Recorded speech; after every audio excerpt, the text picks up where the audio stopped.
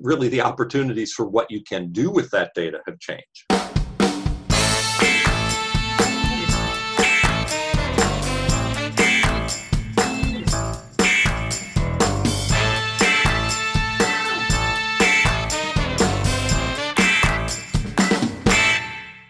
Okay, welcome back to the Marketing Playbook presented by Details Interactive. Here you'll take away 3 game-winning marketing plays every episode to take back to your team. I'm your host, Mark Friedman, and my career has been focused on direct-to-consumer marketing, direct mail, physical retail, and digital commerce. This is episode number 4, and today's guest is Tim Peterson. Tim is the Chief Marketing and Chief Digital Officer at SportsBiz. Let's open the playbook. Ready, break. Well, hello, everybody. Welcome back to the Marketing Playbook with Mark Friedman. I'm joined today by Tim Peterson. Tim's the Chief Marketing and Chief Digital Officer of SportsBiz. Welcome, Tim. Well, thank you, Mark. It's great to be here today. I really appreciate that you're joining me. Doing this podcast has allowed me to touch base with some folks that I knew long time ago in my career. And I forget exactly. Did you mention it was at Hanover Direct while I was there that we first came in contact? I think it's approaching 20 years ago, Mark, while I was at Prefer Network and CMS Direct, and you were at Hanover. So it's quite a while. Oh, yeah. I haven't heard Preferred Network. I guess they were one of the earlier cooperative alliances along with Abacus and some of the others, right? Exactly. They were absorbed eventually up into Merkle. Ah, okay. Gotcha. So that's how you got to Merkle. Now I got it. All right. So, as I mentioned, to you, we're hopeful that in this conversation, we're going to leave our listeners at the end with 3 key takeaways they can bring back to their business from a marketing perspective, or they can just bring back into their everyday life and how they market their own brand. So, perhaps you can give the listeners a perspective of your background, how you, where you got your start, and we'll dive in from there. Absolutely. Yeah. It's great to be on here, by the way. I'm really happy to join you. And let me just dive in, telling you a little bit about my background. So I come at, the world of e-commerce and digital originally from a retail perspective. I was a retail salesperson and eventually a department manager, then a store manager, then a multi-unit store director. And I started my career at Bloomingdale's back in 1980 as a teenager in high school, And that was great. I absolutely loved it, had a wonderful, wonderful time. And over the years, I was a manager at Macy's, at Guess Jeans, at Pottery Barn, at Old Navy right after their founding. It really had a wonderful, wonderful ride. Simultaneous with that, I started a small business while I was in college. Turned out to be an amazing experience as well. It was really focused on desktop publishing because this is pre-internet. And I had a Apple Mac computer and I got an early laser printer for a very, very large sum of money. And I turned it into a business that lasted for about 10 years. So that's where I began. Wow, that's interesting. And in college, you went to Yale. And we had talked about that your degree is in religious studies. So, when you went to Yale and, that was your major, what drove that particular interest? I was originally a science guy. I thought I was tracking myself straight to med school. So I started off taking biology and genetics and chemistry and physics and all these sorts of things and really enjoyed it. But then I realized it wasn't going to be my career and I decided to just take classes that were of interest to me. And I was really interested in the history of religion and philosophy of religion, the psychology of religion. So I landed there. And really the way I look back on it now is that having a really great, wide-ranging liberal arts education just prepared me for anything that I did in my career, over the decades since. It was just a great way to kind of set the stage and be open to learning over time. Yeah, and it's interesting because the folks that I've talked to for the podcast and just in speaking to others, so often what we study in school is very, very different than what we wind up doing in our careers. Yeah, very, very much so. I mean, I've had the pleasure of being a mentor in some programs for business students at the undergraduate and at the the business school level, and they're often kind of surprised, that I wasn't really like a tech guy or a computer science guy or one of these things, because that's where my career led, is into a lot of the tech that we use today to market and sell. So it's really Yeah. very interesting that I just started off with something completely different. Yeah, and that's not too different from me. I started in finance and accounting. I was an auditor for one of the big eight accounting firms, and some of our listeners are not going to know what that even means, big eight.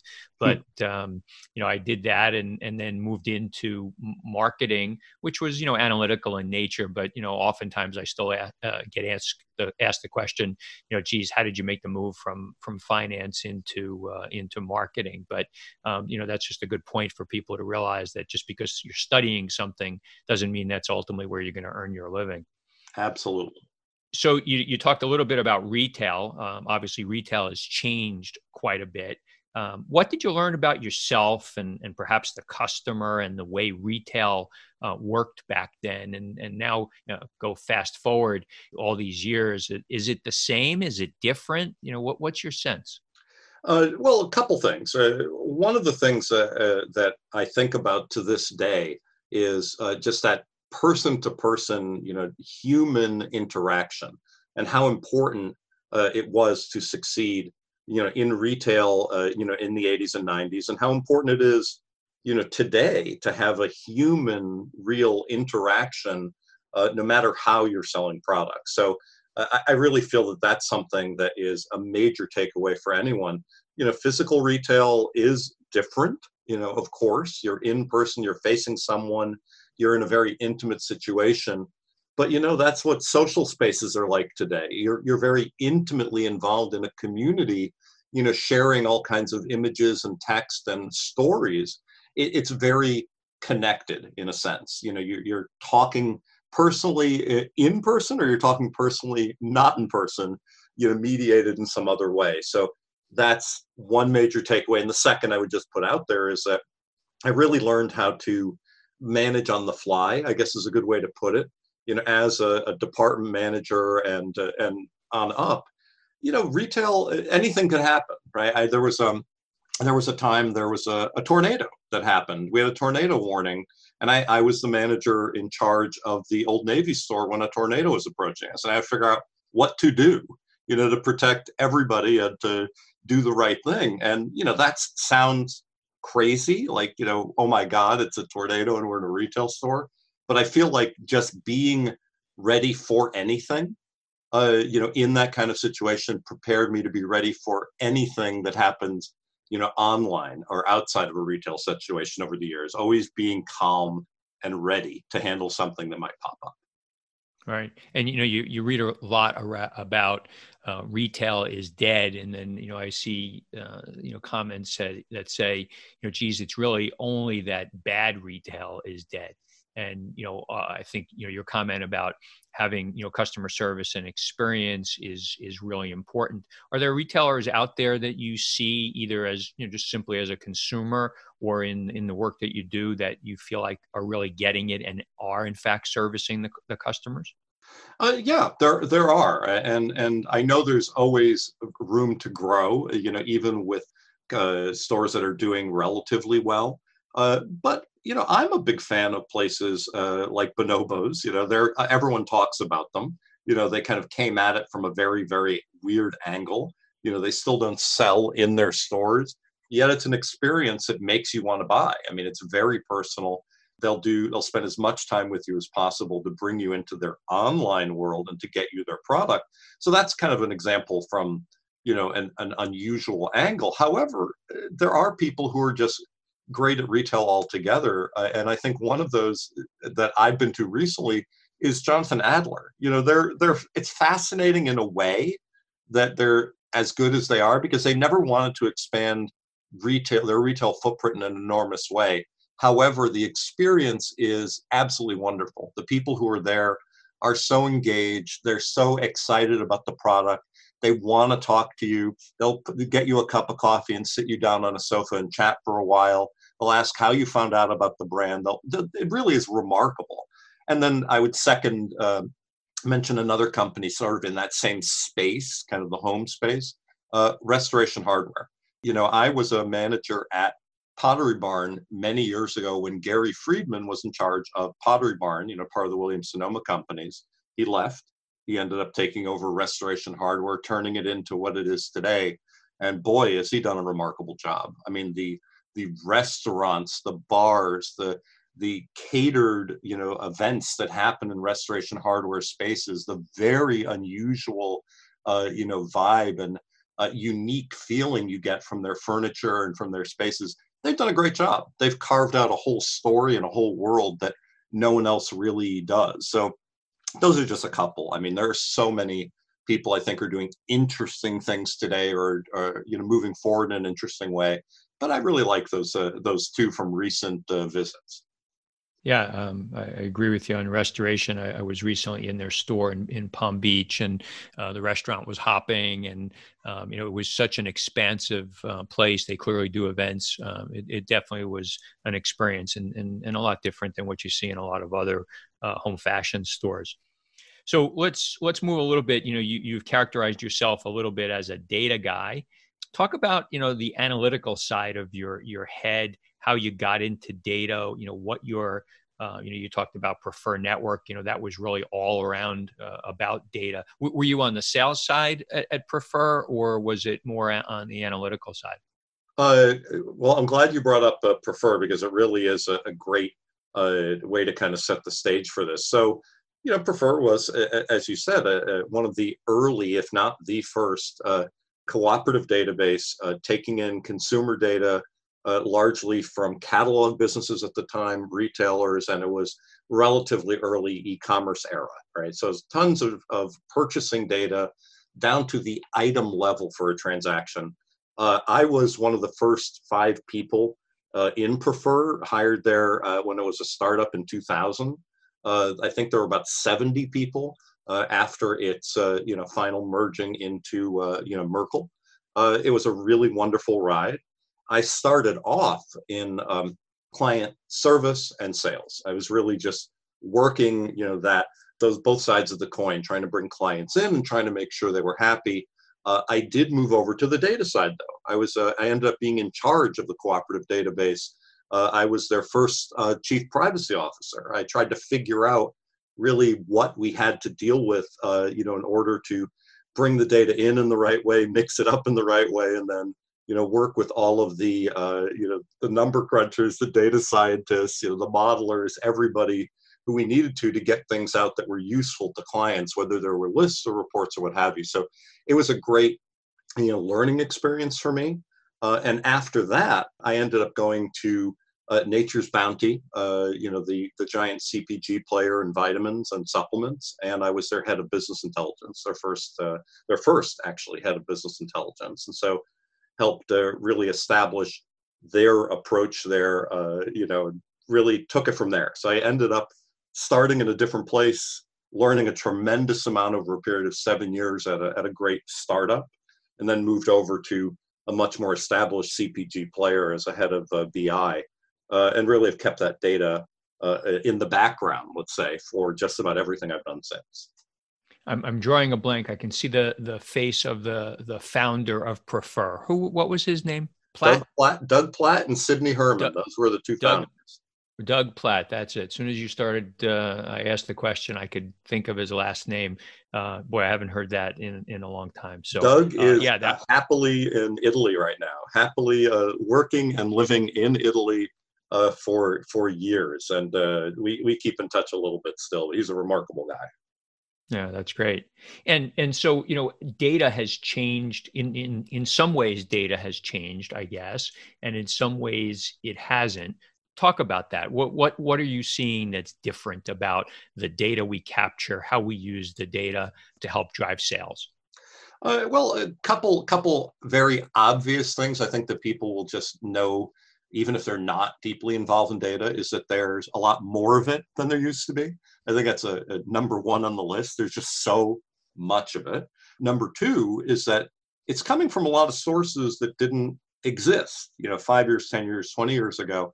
You might have had a mailing list, or a file from a call center, or a variety of things that are pretty understandable, and then product files and transaction histories that were pretty easy to wade through. Not today, it really could be anything. It could be transaction records, that are contactless payment. It could be, different kinds of things that you're getting from, how shipping is done, how you're tracking a product and where it's coming from, where it's being delivered, the sourcing of products. People are very interested in understanding where materials are coming from, and you're bringing that data into play. And of course, all of the social media, all of the different things that you now have connected to a website, and I'm putting that in quotes because it's much more than a site today. But really, the way it's changed is the amount of data, the number of the sources of data, and the new places that data is coming from. And then last, I would say, just again, a very surface level, but big thing is really the opportunities for what you can do with that data have changed. Because there's so much more and it's coming from more sources, you have a lot more people sitting there saying, well, what do we do with voice activated ordering, now that we have data on X, Y, and Z and how people behave? Or what do we do with image recognition or sentiment monitoring, or these categories that didn't exist when I started in data 20 years ago? Yeah, lots of things have changed in that 20 years, and I know it's funny because when I was building databases back in some of the multi-title brands that I was in, the tech guys would say, well, what do you want us to capture? And I said, geez, I'm a marketing guy. I want you to capture everything. I don't know what I'm going to do with it, but I want you to capture everything. And it feels like there's still a lot of that. And that the real, where the rubber meets the road is, how do you take that data, organize it in a way that makes it management actionable? And I think that, there's still a lot of struggle around that. Well, I think there is a lot of struggle around it. And like the last couple businesses I've been involved in, and some startups that I've advised, are really in the middle of that. I mean, they are, platforms, let's say, because, that's a term that we like using today, to really make sense of all of the things we just talked about, data from different sources and, vast amounts of it. So what do? You try to look for patterns in the data. You're scoring, you're modeling, you're saying, green for go for anything that has these characteristics, and yellow for caution for anything that has these characteristics, and red for stop, something's wrong for anything with these characteristics. So at Via, that's a lot of what we do, is we try to bring in data for, a bunch of different clients, and really see how we can simplify, in a way, and score and give the red, yellow, green. And it's very similar over at SportsBiz. Now that I'm CMO and Chief Digital Officer of this, great startup, they're taking in sport related data, but it's data that's it's unheard of, I think, 10 or 15 years ago, how much of it there is. It's data on athletes, teams, leagues, associations, venues, and events, and all of these advertisers and sponsors connected to sports. And really, I think we have, I may be wrong in this exact number, but I think it's like 200 sources of data, that we're looking at, pulling in for our work, at the SportsBiz platform. It's just really remarkable. Yeah, I'll come back to SportsBiz because I have a bunch of questions.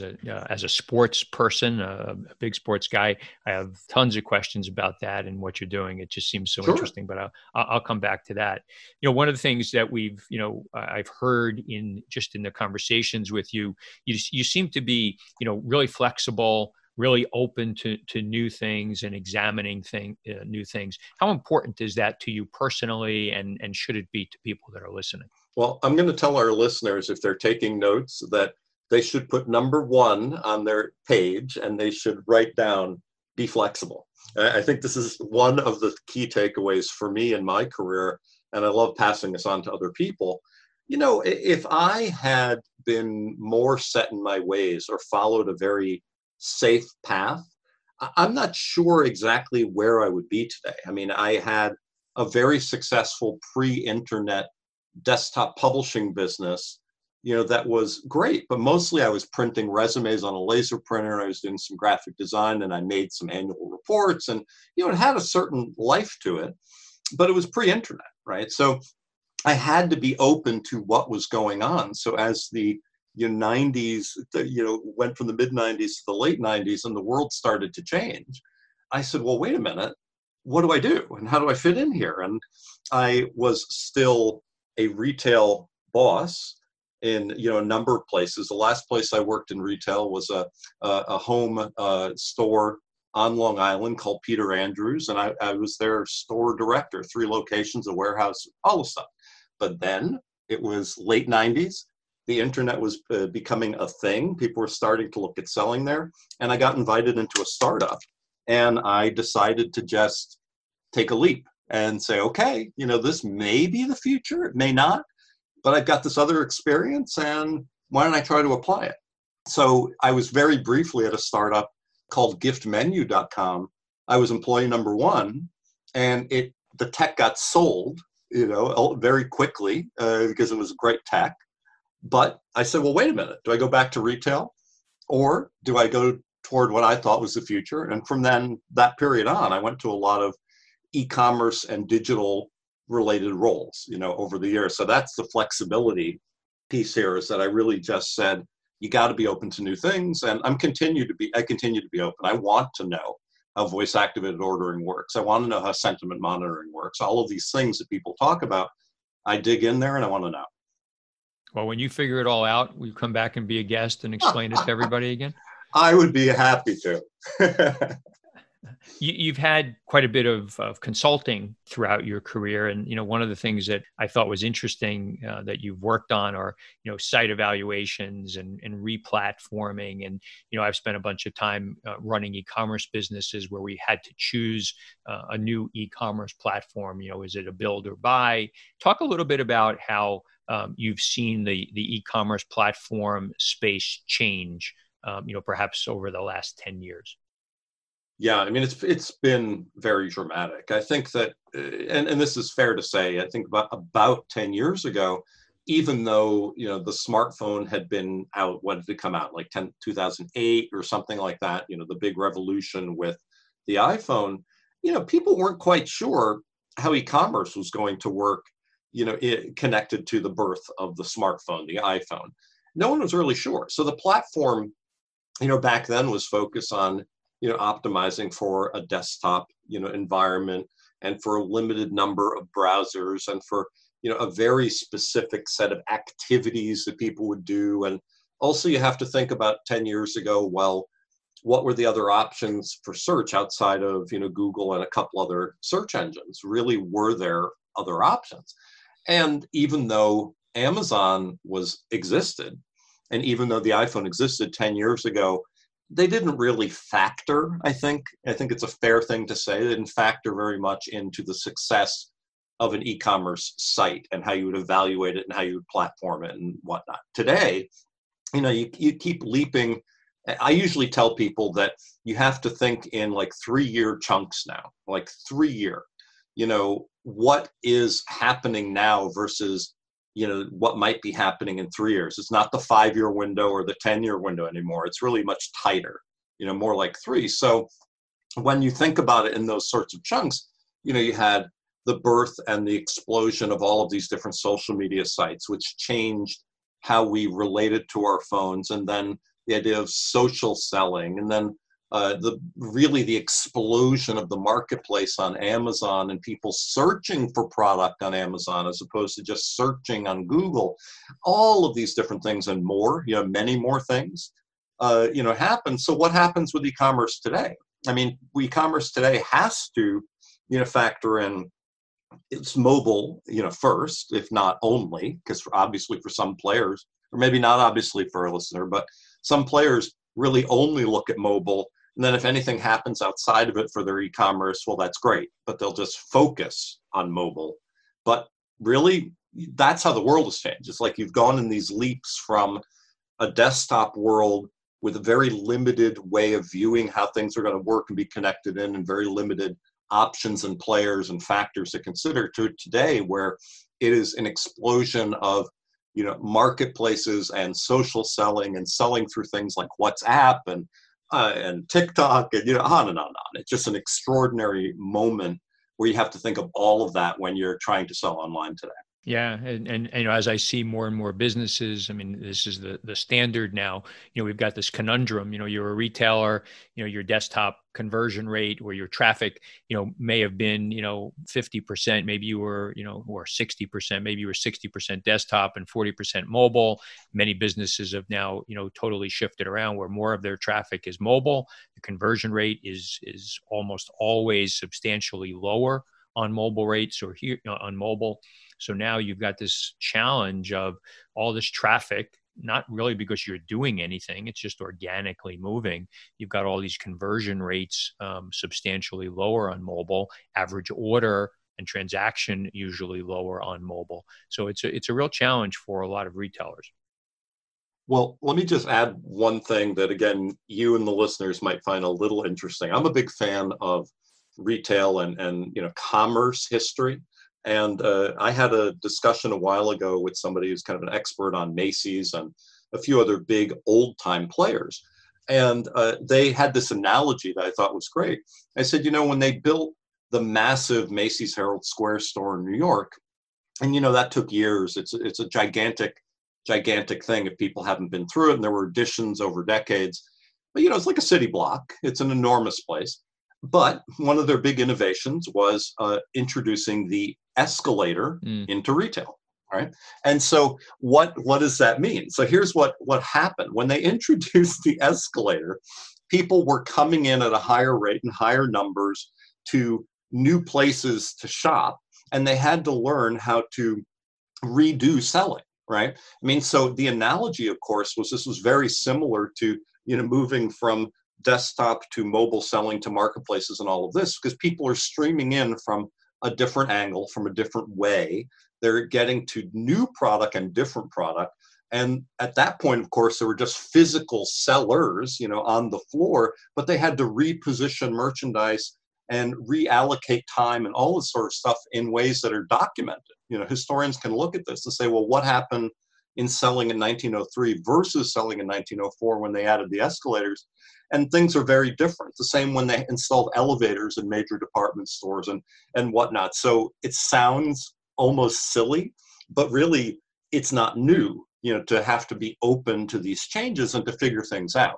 You just have to keep going with whatever the new tech is and whatever consumers are doing. Yeah, you talk about escalator in my mind, in Herald Square, my mind immediately goes to walking that store with my grandparents and the escalator going down from the main level to the cellar that they had was made out of wood. The slats on the escalator itself were wooden. They weren't steel. And I remember always wanting to go on there with my grandmother, and the benefit of going down to the cellar was where they sold the candy. So that was always a fun experience. Well, that was a marketing ploy, by the way. Yeah. I mean, if you're aware of that history, it was a marketing ploy. They decided to put food down and to call it the cellar, as opposed to calling it like the bargain basement or whatever. Just put merchandise down there because people went up but didn't go down. Yeah. And so they reinvented that space and made it more exciting and made it a better experience. The devil's in the details. You've probably heard that phrase time and time again in your professional life. Projects get started with great intentions, but you no longer have the time to pay attention to the little things that could be the difference between success and failure. At Details Interactive, you can discuss your business with a seasoned direct-to-consumer marketing executive who's helped launch and grow web businesses and integrate multi-channel marketing initiatives. Learn more at detailsinteractive.com. All right, so let's talk about SportsBiz. So, as I mentioned, I'm a interested sports guy. I think what you're doing is very intriguing. So tell us what SportsBiz is all about. So SportsBiz is coming at a problem. So the founders of the company are a bunch of folks who've been involved in sports in one way or another for years. A sports agent, an owner of a NASCAR team, someone who's the founder of a National Lacrosse League, on and on. People involved in sports from one angle or another. The core problem that they identified is that people don't really understand yet in sports how sponsorship dollars really work for the brand, right? How do they really work? Like, how are you understanding the return on the investment, the ROI of a multi-million dollar, stadium naming rights deal? Or how are you understanding the value of a sponsorship of the U.S. Open for tennis, where Chase has its logo, against the back, of every view of every match, they're right there. Or Ralph Lauren sponsoring the Olympics, right? And again, providing uniforms at great expense. And, so what happened is that people who are in the weeds with all of this said, we get some data, but we don't get a lot of data. And we get, some insight, but we don't get a lot of insight. And given how much more data there is and how many more tools there are and how many ways in which consumers, connect today, how come in sports, there really is no great way to understand that $60 million that Procter & Gamble may have spent last year, or $100 million it may have spent across all athletes, teams, leagues, associations, or venues or events. I mean, how do you figure it out? So coming from that perspective, for the last year and a half, there's been a team of people pulling data sources together, signing agreements, and building a tool, that's in the form of a platform that we're calling Deep Sport. And essentially the tool is focusing on areas like matching athletes to brands, or just taking things that are at a basic level and say, well, wait a minute, our data shows that of the 43,000 athletes we have in our database, because I think that's the number now, of the 43,000 athletes in the database, which of these are, do we have verifiable data about what they're earning, how, what they're doing for different brands, what categories of sponsorship they have, is it food, is it sneakers, is it travel, whatever. And then we work with other data and try to figure out, let's say, for Lexus, for a car brand, or for, as I said, like Procter & Gamble, or for a bank like Chase, what really makes sense for them? Where are the gaps? And we keep building this data. And then we've got teams of data scientists who have written proprietary algorithms to run through these large data sets to say, okay, when Serena Williams was playing versus Coco Gauff or what have you in a match at the US Open, then what was going on social media at that time? Which of the sponsors, behind Serena were getting any traction right then, right? We can match the data minute by minute. What was being seen on screen when she won or when Coco won, right? How much time was the logo being seen on screen on which networks and for how long, right? On and on and on. So it's the layering of all of this data in ways that, as an individual brand, an individual sponsor, they wouldn't have access to this. We're bringing it all together.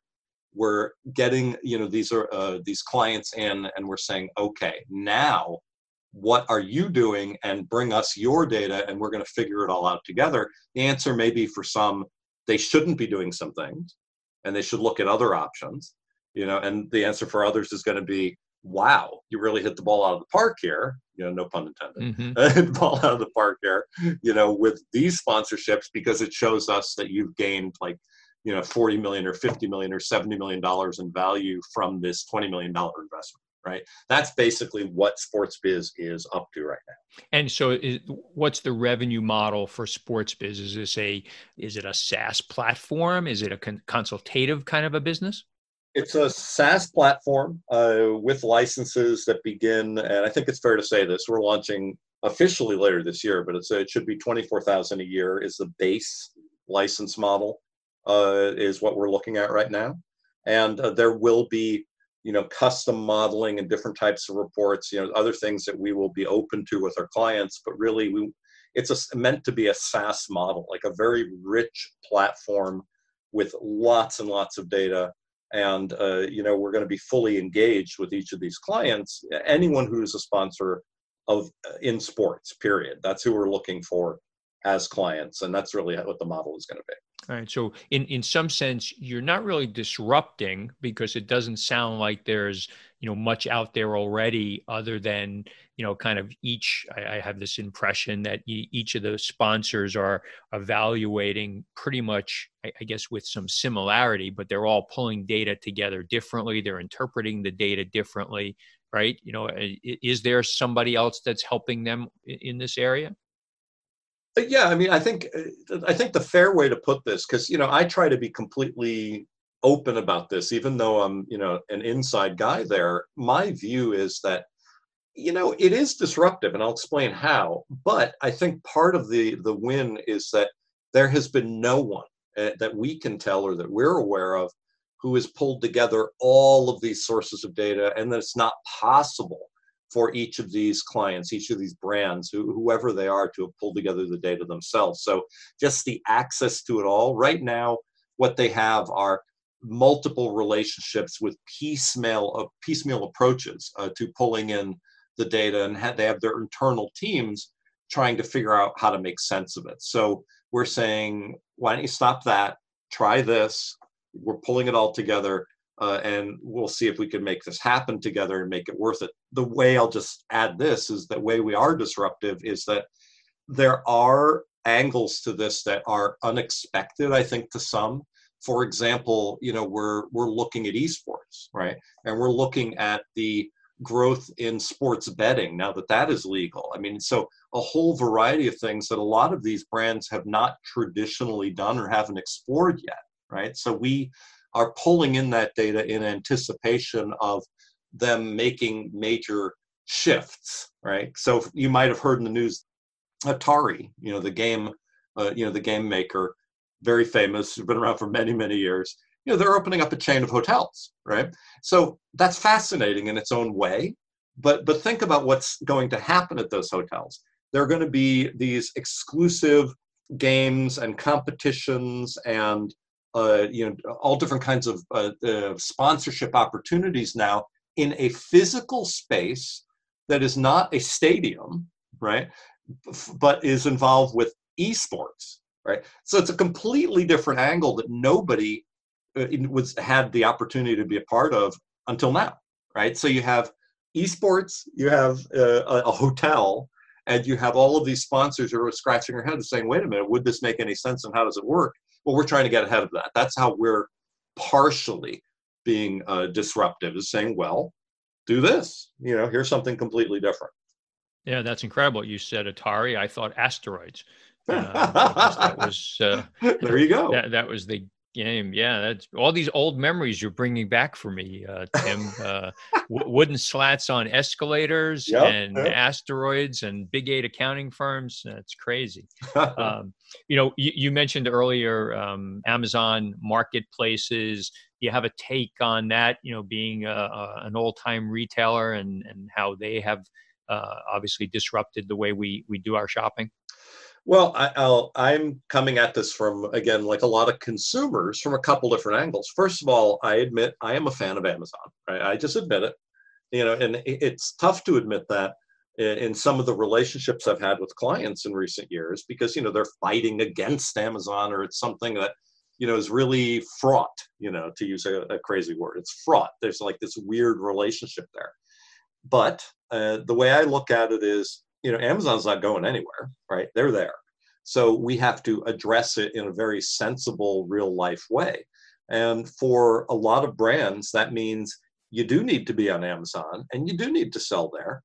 Doesn't mean you need to put, 100% of everything that you do on Amazon. However, you need to have a presence. If people are searching there, at a higher rate than they're searching on Google, and there is data that shows that, depending on exactly what's being searched for and when, then that's something you have to contend with. So what does that mean? It means that you would have a shop on Amazon. You could work with other sellers and sell on Amazon, but maybe you have special flavors if you're a food, or special formulations if you're a supplement, or different unique experiences if you also have a retail presence that bring people outside of the world of Amazon into your particular world. You have to have a value add, right? I think that's kind of the bottom line, is that You got to recognize that Amazon is there, that they're not going away, that there may be a way to expand your reach and bring in that revenue, even with all of the other expenses that are tied in with being like a major seller there. But it also means that you have to work very hard in having something unique and exciting happening outside of Amazon to attract people to you. And there are a lot of brands that do it well. I've talked with a lot of people over the recent years who are able to pull that off. Yeah, unique and exciting. That's the thing. And whether it's just in Amazon or marketplaces, even if it's in physical retail or online, the unique and the innovative and the different things that help you to set yourself apart from others are really important. And, frankly, I think that goes to just your own personal brand. How do you set yourself apart from the tons of really talented people that are out in the market? So interesting points. So we're getting down to almost the end of our time together. As part of the marketing playbook, and keeping with the theme here of sports, we do something at the end of each of the shows called a 2-minute drill, where I'll ask a couple of questions, and actually it's 7 questions, and get your quick and dirty response. And if you're up for it, I'll start with the questions. I'm ready. Go for it. Okay, so the first one is a brand that you would admire or that inspires you. Okay, I'm going to give you one that a lot of people haven't heard of, but KD New York, not DKNY, but KDNY. They are a remarkable company that started off doing ballet wear. Then they did yoga wear. They do a lot of quote unquote athleisure. But their big breakaway right now is that they are doing vegetable cashmere. So it's fabric that is soft and resilient and washable and sustainable and environmentally amazing, and it's based on soy. It's made of soy. It's not made from goats.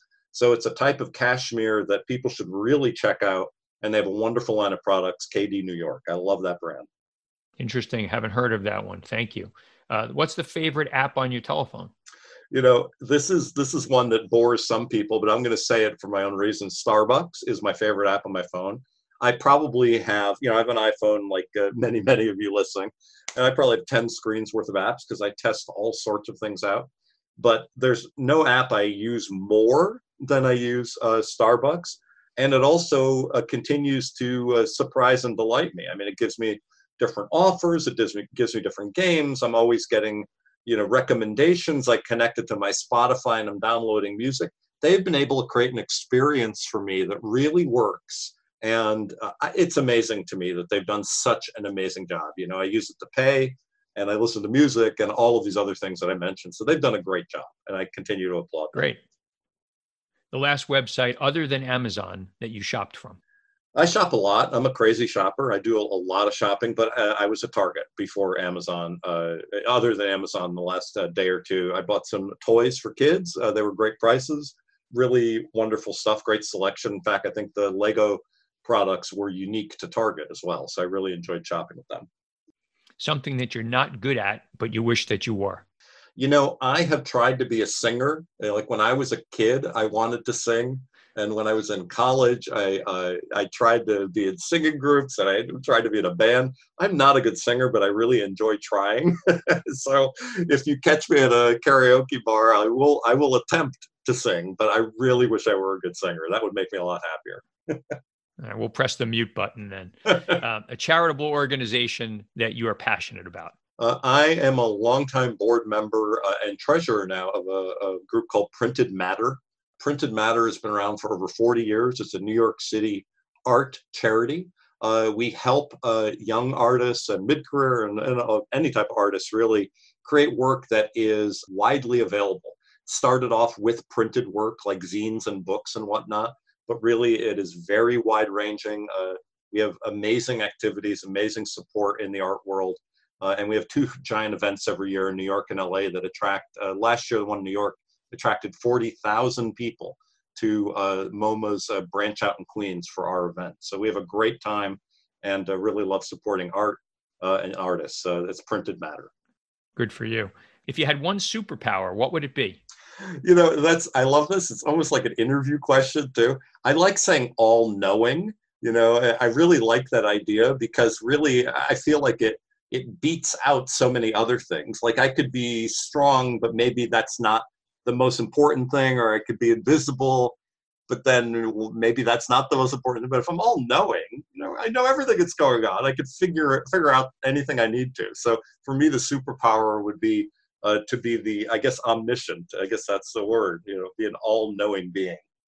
Yep. And the last one, other than family, what's your most prized possession? Really, my husband and I love art, and we have a lot of it. And we have really supported artists personally over the years and followed a lot of artists and movements. And it's been a lot of fun. You just can open up your eyes in a new way about the world around you with great art. So for me, the prized possessions are kind of the art we have as a whole. But there are some individual pieces that are just absolutely amazing. We're so happy to have around us. But really, I would say art is the most prized thing that I have outside of family. Well, this was really great, Tim. You have such a vast array of experience and wide interests, and I think you've done exactly what we've asked of our guests to be able to give some takeaways that people can take back into their businesses or use in their personal life. So I really appreciate you being with us. If people want to reach out and connect with you, where can they find you on social media?